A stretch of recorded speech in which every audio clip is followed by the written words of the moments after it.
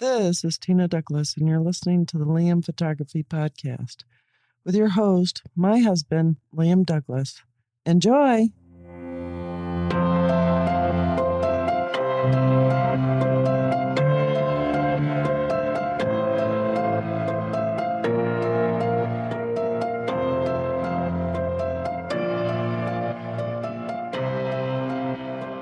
Photographer gets stunning shot of ISS. Volcano erupts.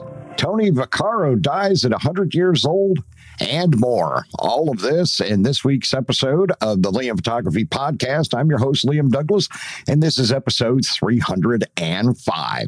So let's head on over to Petapixel and see what we got for this week. Photographer captures stunning shot of ISS crossing Moon's crater.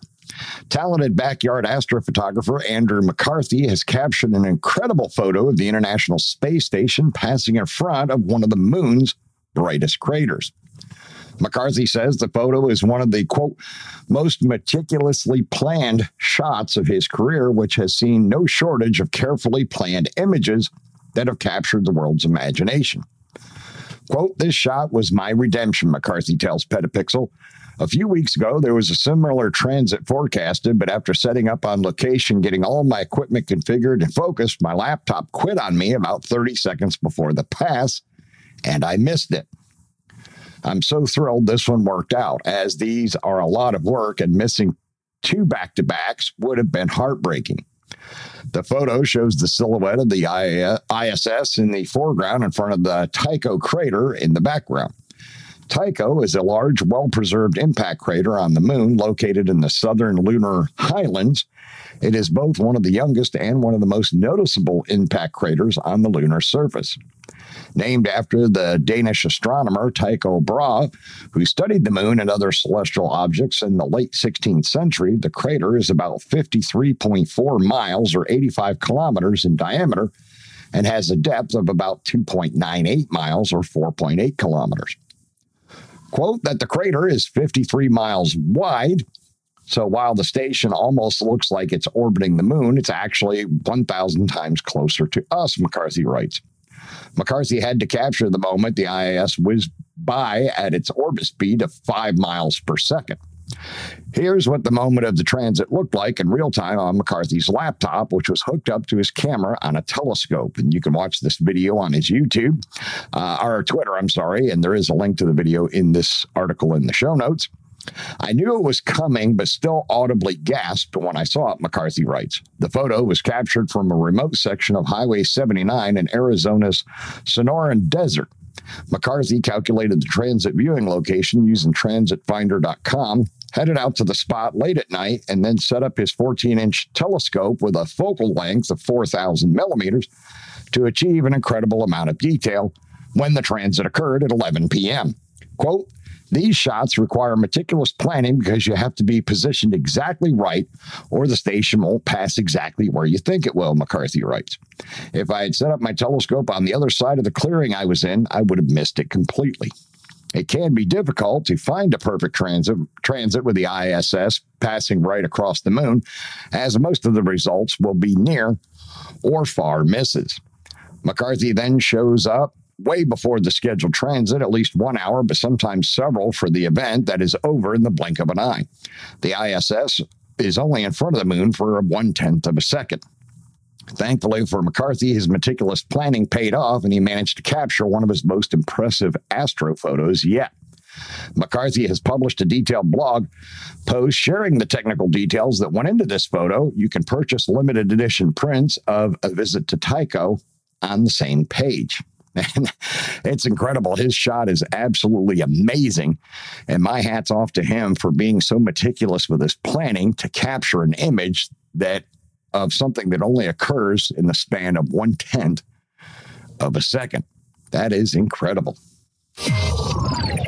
Photos reveal new eruption of Hawaii's Kilu volcano. Hawaii's Kilu volcano, which erupted for 16 months beginning in September 2021, is erupting once again. New photos released by the United States Geological Survey Hawaiian Volcano Observatory show. The USGS Hawaii Volcano Observatory moved the alert level for Kilu up from orange to red Friday morning as the organization examines the eruption and any associated hazards. That said, the summit lies within Hawaii Volcanoes National Park and not immediately close to residential areas, meaning there is no indication that the eruption will move out of the summit area at this time. Kilu is quite close to another volcano, Mauna Loa. However, the release from the USGS says that volcano has not been affected by the neighboring eruption. Mauna Loa Trail and backcountry are close from the top of Mauna Loa Road because of the eruption, though according to the National Park Service, Mauna Loa remains on a yellow alert level. For 2 weeks in November and December 2022, both volcanoes were active at the same time. They stopped around the same time as well. While that did not get close enough to residential areas to pose a threat, it did reach within 1.7 miles of a nearby highway, according to the USGS. And in 2018, Kilu, which is particularly active, destroyed more than 700 residences, NPR reported. The concern, the USGS notes, lies not with the lava spewing that thoughts of an eruption might concur, but rather with the volcanic gas emissions. The volcanic gas, made up largely of water vapor, carbon dioxide, and sulfur dioxide, is released continuously throughout the eruption, according to the USGS. These gases can move downwind. As SO2, or sulfur dioxide, is released from the summit, it will react in the atmosphere to create the visible haze known as VOG, volcanic smog, that has been observed downwind of Kilu, the USGS said. VOG creates the potential for airborne health hazards to residents and visitors, damages agricultural crops and other plants, and affects livestock. The organization added that effects like Peely's hair, which are thin glass fibers that can be carried on the wind, and similar airborne volcanic particles, these can cause eye and skin irritation. Those living near the area or planning to visit should check the USGS website for continuing information on any possible hazards or changes to the situation. And there are some posts with video and images on the Hawaii Volcanoes NPS official Twitter feed, and you can find these in this article in today's show notes and check them out for yourself. Sony's StarSphere will let you take photos from an orbiting satellite. Sony describes its StarSphere project as a way to open space perspectives that have been previously limited to just astronauts and provided to anyone on Earth via remote-controlled orbiting camera satellites. The company says the StarSphere is unique because it doesn't just provide photos of space that can be viewed at home. It actually allows anyone to operate a nanosatellite and take pictures from it that can be used for anything, as if the person actually took the photos themselves in space. Quote, you can shoot your own space photography and videography with exclusive camera work, including never before possible angles of view, the company says regarding its space photography service. In addition, you can get a sense of life-changing space perspectives through the experience of connecting with space. Sony is partnering with the University of Tokyo and JAXA to develop and operate the satellite and ground systems, as well as commercialize the Space Inspiration Project, the company says. And there are some accompanying YouTube videos that you can watch in this article in the show notes.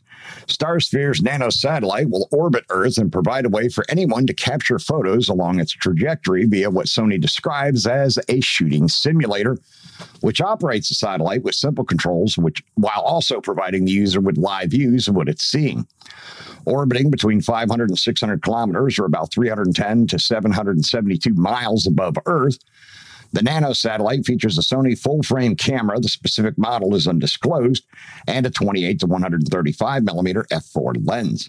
Users will be able to control that camera remotely with what Sony describes as a high degree of flexibility, including the ability to change ISO, aperture, and shutter speed at their discretion.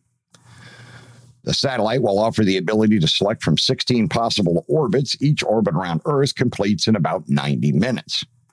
Quote, when the satellite passes over a ground antenna, users will be able to operate it directly for around 5 to 8 minutes while checking live images from the actual onboard camera, allowing them to experience a real-time connection with space, Sony explains.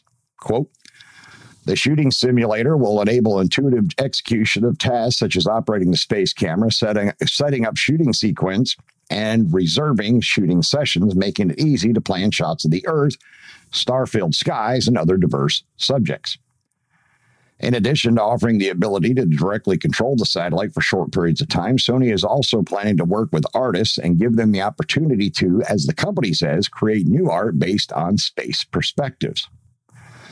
The art from space perspectives is not limited to creating works such as photographs, videos, movies, and media art from images and footage taken by the space camera, Sony says.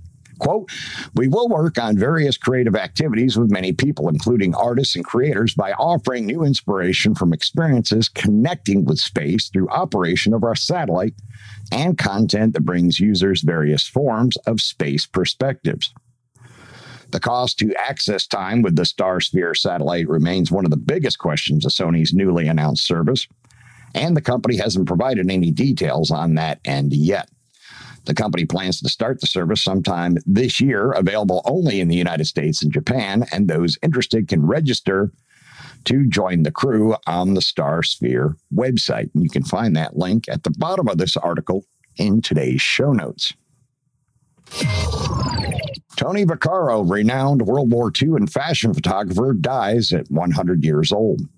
Renowned American photographer Tony Vaccaro has died. His diverse career spanned many decades and focused on everything from World War II in Europe to fashion and lifestyle in the United States. He was 100 years old. Vaccaro passed away at his home in Long Island City on December 28, 2022, just 8 days after turning 100 due to complications resulting from an ulcer surgery that was performed in November. Quote, with a heavy heart, we would like to inform you of the passing of Tony Vaccaro last night, his family wrote in an Instagram post published on December 29th. At his home with his family by his side. Tony wanted to reach 100 more than anything, and he did. After his big birthday, he told us, now I can rest. Tony loved people more than anything and saw the best in everyone. He would wake up in the morning saying, what a beautiful day, not a cloud in the sky. Vaccaro was born in Mislantano, Celestino Onofrio de Caro, in December 20th, 1922, in Greensburg, Pennsylvania, to immigrant Italian parents. In 1943, Vaccaro joined the United States Army, serving in Europe during World War II. Although he had initially tried to join the Army Signal Corps as a combat photographer, showing his high school photography to be accepted, the 21-year-old was deemed too young and inexperienced. He instead became a private in the 83rd Infantry Division of the U.S. Army, seeing combat in France, Germany, Belgium, and Luxembourg. Assigned to be a scout, Vaccaro was still able to utilize his skill with a camera and document his unique perspective of the World War. He would go on to shoot over 10,000 photos during and after the war. While in Europe, he captured poignant and powerful images that would go on to become some of the most enduring images of the war. Although he often shot a camera instead of a gun, Vaccaro still bled for the cause of the Allies. He was shot and received a Purple Heart from the Army for being wounded during combat. After the war, Vaccaro continued to work as a photographer, capturing images of everyday life, celebrities, and major events. He would work extensively for major American magazines such as Time to document the fashion and lifestyle of Americans. Celebrities, leaders, and titans were often the subject of Vaccaro's photos, and the photographer captured portraits of everyone from artist Pablo Picasso to United States President John F. Kennedy. And he does have some amazing images that are shared here in this story. Vaccaro's work has been published in 2 books, Entering Germany, Photographs 1944 to 1949, published in 2001, and Shots of War, published in 2002. Vaccaro leaves behind his 2 sons, 2 grandchildren, and a daughter-in-law. So it's definitely a sad that Tony Vaccaro has passed away. There is an accompanying YouTube video with him that you can watch. It's in this article in the show notes, and our heart goes out to his friends and family. Definitely a trying time. I'm going to take a short break right here, and then I'll be right back.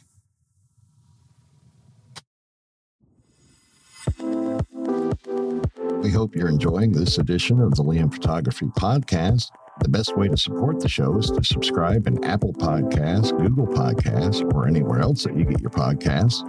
If you want to leave comments or suggestions for future episodes, you can call or text the show at area code 470-294-8191. And you can email the show at liam@liamphotographypodcast.com. You can find the show notes and links at liamphotographypodcast.com, and you can tweet the show at liamphotoatl using the hashtag LiamPhotoPodcast. And now, back to the show. And we're back. Photographer captures the energetic world of chemical reactions in macro. And there is an accompanying video in this article in the show notes. With a calculated blending of photography, science, and practical effects, photographer Scott Portingale captures and presents dynamic images of macro worlds and chemical reactions all within a square inch of a Petri dish. In Portingale's new experimental short film and image series titled Chemical Somnia, audiences are immersed in a hypnotic and vivacious macro setting that is also paired with music from an unconventional acoustic string synthesizer. In his garage-turned-laboratory and studio, the self-taught photographer tentatively mixes elements to illustrate the dynamic nature of fluids and phase transitions that were expressed in his film and images. Quote, in Chemical Somnia, my original intention was to explore many more aspects of chemical reactions. It did not take long before I realized the safety issues associated with turning my garage into a lab and opted to keep it safe and manageable to not become the wily coyote of the experimental cinematographers. A lot can go wrong when you are an untrained chemist with a library of chemicals and a hair trigger for experimentation, Portingale says. Treading with caution and determination, Portingale dove into his experimental cinematography despite the failure of past projects. Quote, I never intentionally set out to make experimental films initially. My experimental work has been a result of unrealized narrative aspirations. I developed a documentary on plant intelligence, which also did not get funded past the development phase. But for me, the desire to pursue the imaginary remained and led to a new body of work that includes plant time-lapse and macro cinematography on natural subjects, be them biological, chemical, and or physical, he says. I call this new body of work experimental natural history. So in a sense, my subsequent work has been a regrowth of sorts when larger projects failed to launch. I picked up the pieces from the debris field and make something else from it. To assist in the dramatic shifts, reactions, and overall tone displayed in his short film, Portingale sought out composer Gorkum Sen after discovering him on YouTube. Quote, an algorithm drafted somewhere in Silicon Valley introduced us, he recalls. There was a timeless feeling to the instrument he invented, the Yabahar, an acoustic musical instrument described as a real-time acoustic string synthesizer. I initially thought it would be perfect to pair with a quantum sequence I'm working on. Imagine riding an atom like a horse. I did, and it sounded like Gorkum playing the Yakabar. When the right film came along, I did not hesitate to reach out to him about the project. His music really elevated the project. Music and sound design is a very underappreciated aspect of cinema. The Yabahar gives Portingale's macro universe a deeply dramatic and flawless effect, an effect that wasn't without its unique challenges. Dust was my biggest challenge. It is everywhere, and when shooting liquids, always end up in a frame. The next time I shoot a project like this, I will create a dust-free environment and wear long sleeves to cover my constantly shedding hairy arms. So many shots were ruined or had to be addressed in post. The audio track behind the raw footage is embarrassingly profane, Portingale explains. Portingale uses a Blackmagic 6K camera and a Nikon D850 for longer duration time-lapse sequences. Quote, what I really liked about the Blackmagic camera was the intervals I could shoot under 24 frames per second, like 4 frames per second and 8 frames per second. Raw imaging is taxing on hard drive storage.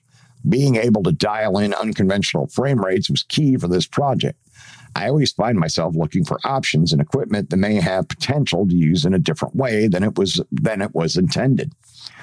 Unconventional is a familiar approach for Portingale in his execution and setup, with a workspace filled with peculiar objects and simply anything that ignites creativity.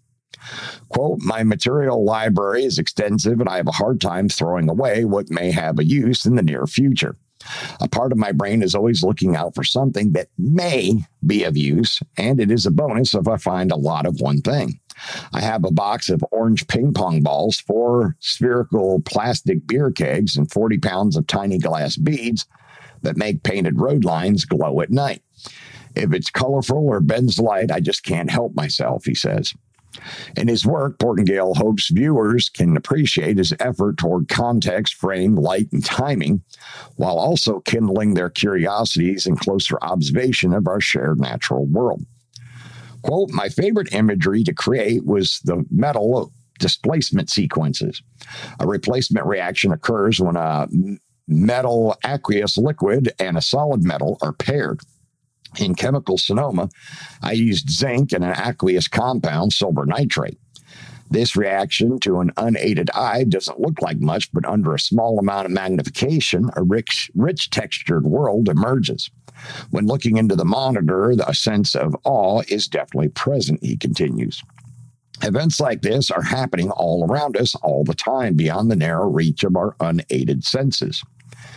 Feedback about the series after its debut has been more low-key than Portingale has expected, but is currently shifting, which he has been grateful for. Quote, it meant the world to me when a few filmmakers I have a lot of respect and love of their work shared it on their Instagram stories, he says. I was fortunate and extremely grateful when Vimeo chose it as part of their staff pick curation and that Petapixel is writing about it. Now, at least the project will get in front of way more people than I can reach alone that may be interested in his work. As for what's next for Portingale, he's keeping busy and being a bit secretive. Quote, I carry lots of secrets on the details, but I'm about to release another experimental natural history film with 2 more in production and a narrative stop-motion project close to post-production. For more from Portingale, make sure to visit his website and Instagram. And it's really cool. I really like this idea, and he has gotten some extremely vivid and wild-looking images with his experimentation. So definitely my hat's off to you for being so creative, Scott, and I hope you continue your work. Exclusive photos. Nikon's new Z-mount 85mm f1.2S is a handful. Yesterday, Nikon revealed it was developing a new 85mm f1.2S lens for its Z-mount mirrorless cameras, and Petapixel was able to get some literal hands-on time with the optic, which shows that the new lens is quite the handful. Petapixel's Ted Christonis met up with Nikon at this year's CES show in Las Vegas, where the company showed that the lens is very far along in the development cycle. So far along, in fact, that the company had a pre-production model that they were able to show him. While he wasn't permitted to take any photos with the lens since it's still a bit too early, Christonis was able to hold the lens to provide a bit of context on how big the optic is. And it is quite large. The multiple angle shows that it features a focus ring, an LFN button, a secondary ring near the base of the lens, presumably for aperture control, as well as a physical auto manual focus switch. The Nikkor Z85 f1.2S also features an 82mm front filter thread, which provides additional context for how large the new optic is beyond the heft of it in hand. Quote, the Nikkor Z85 f1.2S is a fast mid-telephoto prime lens that will become a must-have for those capturing portraits, especially for weddings, events, and fashion, Nikon says. Everything you capture with this lens will look elegant and glamorous. For more information on the Nikon 85mm f1.2S, make sure to check out Petapixel's original coverage of the lens from yesterday, which includes a second in-development lens, the Nikkor Z 26mm f2.8. Nikon has not provided any concrete information on when the lens is set to be officially announced, nor has it said when it expects it to hit store shelves or how much it'll cost when it does. But given that the Nikkor Z85 1.2 is far enough along in its development cycle that the company was comfortable allowing Kristanis to hold and photograph it, Nikon's promise of soon may be just around the corner. And that's all the stories I have from Petapixel for this week. And now we'll head on over to the rumor sites to see what they have in store for us. Now, unfortunately, I don't have anything new for my listeners. From Canon Rumors, the new owners seem to be slacking again, as they haven't posted any new rumor stories since December 30th. So we'll head on over to Nikon Rumors. The first Sigma mirrorless lens for Nikon Z-mount could be announced next week. The first Sigma press event for 2023 is scheduled for next week, January 12th, and we may finally get an official word on the long-rumored Sigma mirrorless lenses for the Nikon Z-mount that are expected to be introduced this year. But we'll have to wait and see exactly what Sigma has for us on the 12th. Small rig camera accessory with a hidden Apple AirTag cavity. Small Rig now offers camera accessories with a hidden Apple AirTag cavity, the Small Rig cage for Apple AirTag universal compatibility, and the Small Rig quick release plate for Apple AirTag compatible with Nikon. Both products are also available at B&H Photos. Small Rig offers international shipping, and this comes via Photo Rumors. Definitely awesome, because I have started buying a lot of AirTags and tagging a lot of things with them just to keep track of them. And I would love to have these if the universal compatibility Small Rig cage for Apple AirTag is available for my cameras. And if it's Arca Swiss, that would be fantastic, because then I could use it with my Plattiball tripod heads that I recently bought. Next, over to Fuji Rumors, tracking birds with Fujifilm X-H2S versus Sony stacked cameras. Best test I have seen so far. And there is an accompanying YouTube video with this. The German YouTube channel Amazing Nature Alpha, who shoots a lot with Sony cameras, tested the Fujifilm X-H2S autofocus with the XF 200mm f2 and the XF 150-600 f5.6-8. Now, there are lots of autofocus tests for wildlife out there, but what sets this one apart from all the others, well, I'll tell you below. Before we dive into it, here are a few considerations he makes. Note it's in German, so you get Patrick translated below. General considerations, ISO performance is fantastic for an APS-C camera. The XF 200mm f2 is crazy sharp already at f2. Now for the autofocus surprise, he was able to track all kinds of insects with the X-H2S, even though they are not on the official list of supported animals. No, we already reported here how by setting the camera to bird autofocus, other people were able to track frogs, dragonflies, and more. Japanese Fujifilm managers commented here that this is a happy accident or coincidence. It worked astonishingly well also on beetles, butterflies, and more. Birds on trees on Sony level. He tested it all at f2 with the 200mm, so he had extremely shallow depth of field. In backlit situations, just as the other brands, also Fujifilm can sometimes struggle to perfectly nail the focus on birds, but most are in focus. Often, even when the bird turned his head, the camera nailed the focus on what it was still recognizing of the eye. Depth of field was extremely shallow due to the f2 at 200mm. For birds sitting, standing on trees, and just moving their heads around, the Fujifilm X-H2S is at Sony level, even stacked camera Sony level. And this what sets this test apart from all the others. The guy at Amazing Nature Alpha created a dedicated flying bird test track. This allows him to create tough bird flying fast towards camera, but controlled conditions. So no matter which camera he tests, they all have to deal with the same conditions, giving us a reliable and comparable test results as possible. Is it perfect? Certainly not, but it's the closest thing I've seen in trying to create comparable test conditions for bird photography. And what are his findings? He used the X-H2S with the XF 150-600 for this test. He shot at 40 frames per second. These are the results he got with other cameras. The Sony A9, 20 frames per second, was 17 out of 18 in sharp images. Sony A1, 30 frames per second with 27 sharp images. The Sony A7 IV and other mid-range full-frame cameras, 4 out of 5 images out of 10 are sharp. Can the Fujifilm X-H2S beat the mid-range full frame and even catch up with the $5,000 high-end full frame cameras? He made a few runs and got these results with the X-H2S. 30 sharp images out of 49, 33 sharp images out of 47. Even the images that are very slightly out of focus, he counted them as missed focus. With the slightly out of focus, he would have gotten 38 out of 47 usable images. Now, I can understand why people shoot the X-H2S at 40 frames per second, but I think in order to get even more comparable results, the X-H2S should have been shot at 30 frames per second to compare it to the 30 frames per second of the Sony A1 and 20 frames per second to compare it to the 20 frames per second of the A9. This way, we can see how well the AF works when the camera is given the same time between shots to make its calculations. My guess is this would have given an even higher hit rate for the X-H2S. And yet, it's a 40 megapixel or 40 frames per second camera, so it's legit to test it at 40 frames per second. Conclusion, the X-H2S is definitely a high-performance camera and is more in line with the performance of Sony A9 and A1.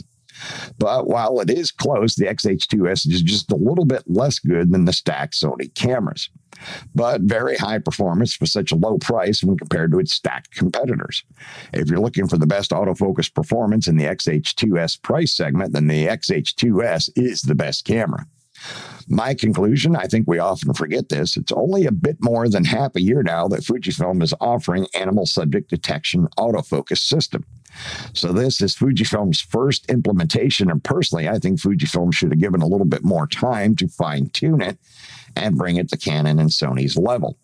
I also think that just because the Fujifilm X-H2S is half the price of its stacked competitors, Fujifilm should not think that they don't really need to match Sony and Canon AF.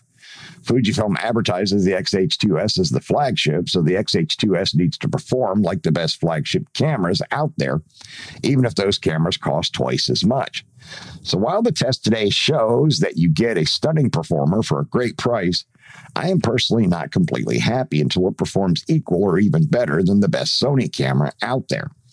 Firmware, Fujifilm keep working on the firmware in 2023. Definitely a fantastic story, and I had to share that with my listeners for this week. Fujinon XF 7mm f4, the XF 8mm f3.5, the XF 9mm f2.8, and the XF 10mm f2.8 patents found. Back at the X Summit in May, Fujifilm announced the Fujinon XF 8mm f3.5. Fuji Rumors already compared the XF 8mm 3.5 in size to other Fujinon lenses, add an accompanying link, which you can find in this article in the show notes. It is no surprise that during the development for this lens, Fujifilm made several versions of it, and those versions are now appeared as patents. The XF 7mm f4, the XF 8mm f3.5, the 9mm 2.8, and the 10mm 2.8. Looks like Fujifilm went for the golden middle. Not the widest, nor the longest, not the slowest, nor the fastest. Hence, XF 8mm 3.5, a good decision if you ask me, but you are free to tell us your opinion in the comments. In recent years, image lenses with wide-angle miniaturization and good optical performance have been requested.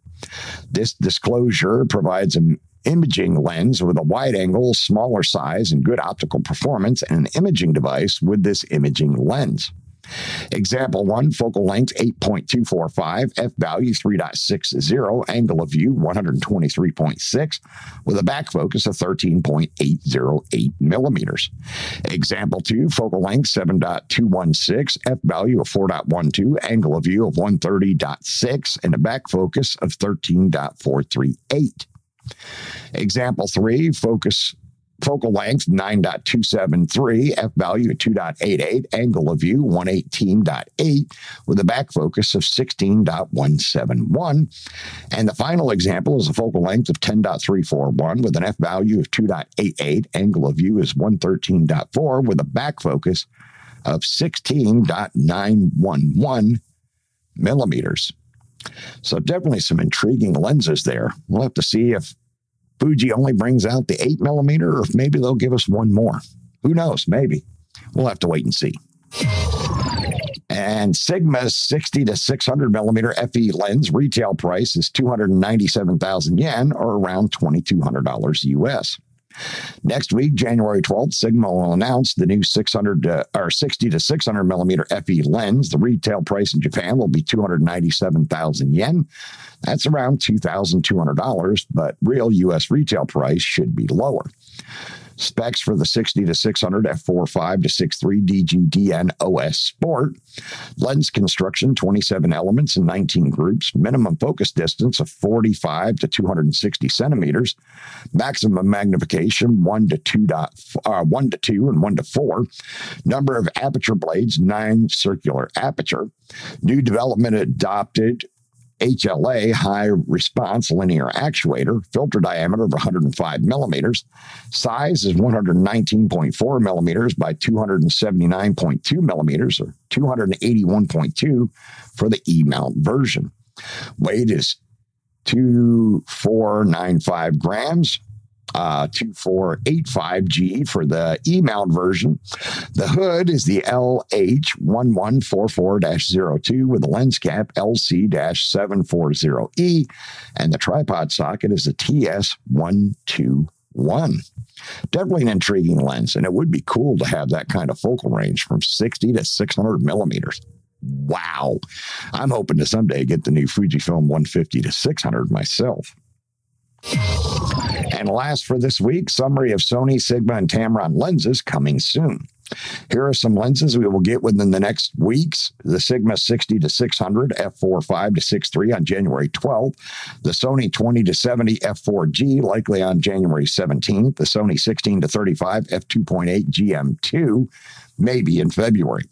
And Camera Beta reports that those might be the next 4 new Tamron FE lenses will be the Tamron 35mm f3.5 Di3 OSD Pancake, the Tamron 45mm f1.4 Di3 USD, the Tamron 90mm f1.8 Di3 USD, and the Tamron 150 to 400 f2.8 to 5.6 Di3 VC VXD.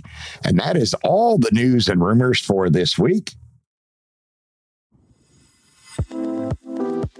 Remember to check out the Liam Photography Podcast Facebook group. It is a private group, and you must answer a security question to join, which is the name of the host of the show, myself, Liam.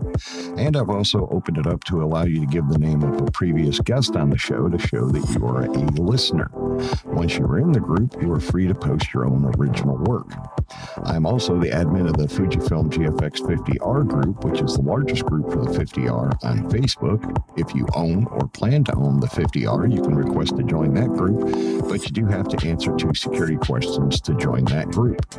You can find my work at liamphotography.net and follow me on Instagram, Facebook, and Twitter at liamphotoatl. If you like abandoned buildings and history, you can find my projects at forgottenpiecesofgeorgia.com and forgottenpiecesofpennsylvania.com.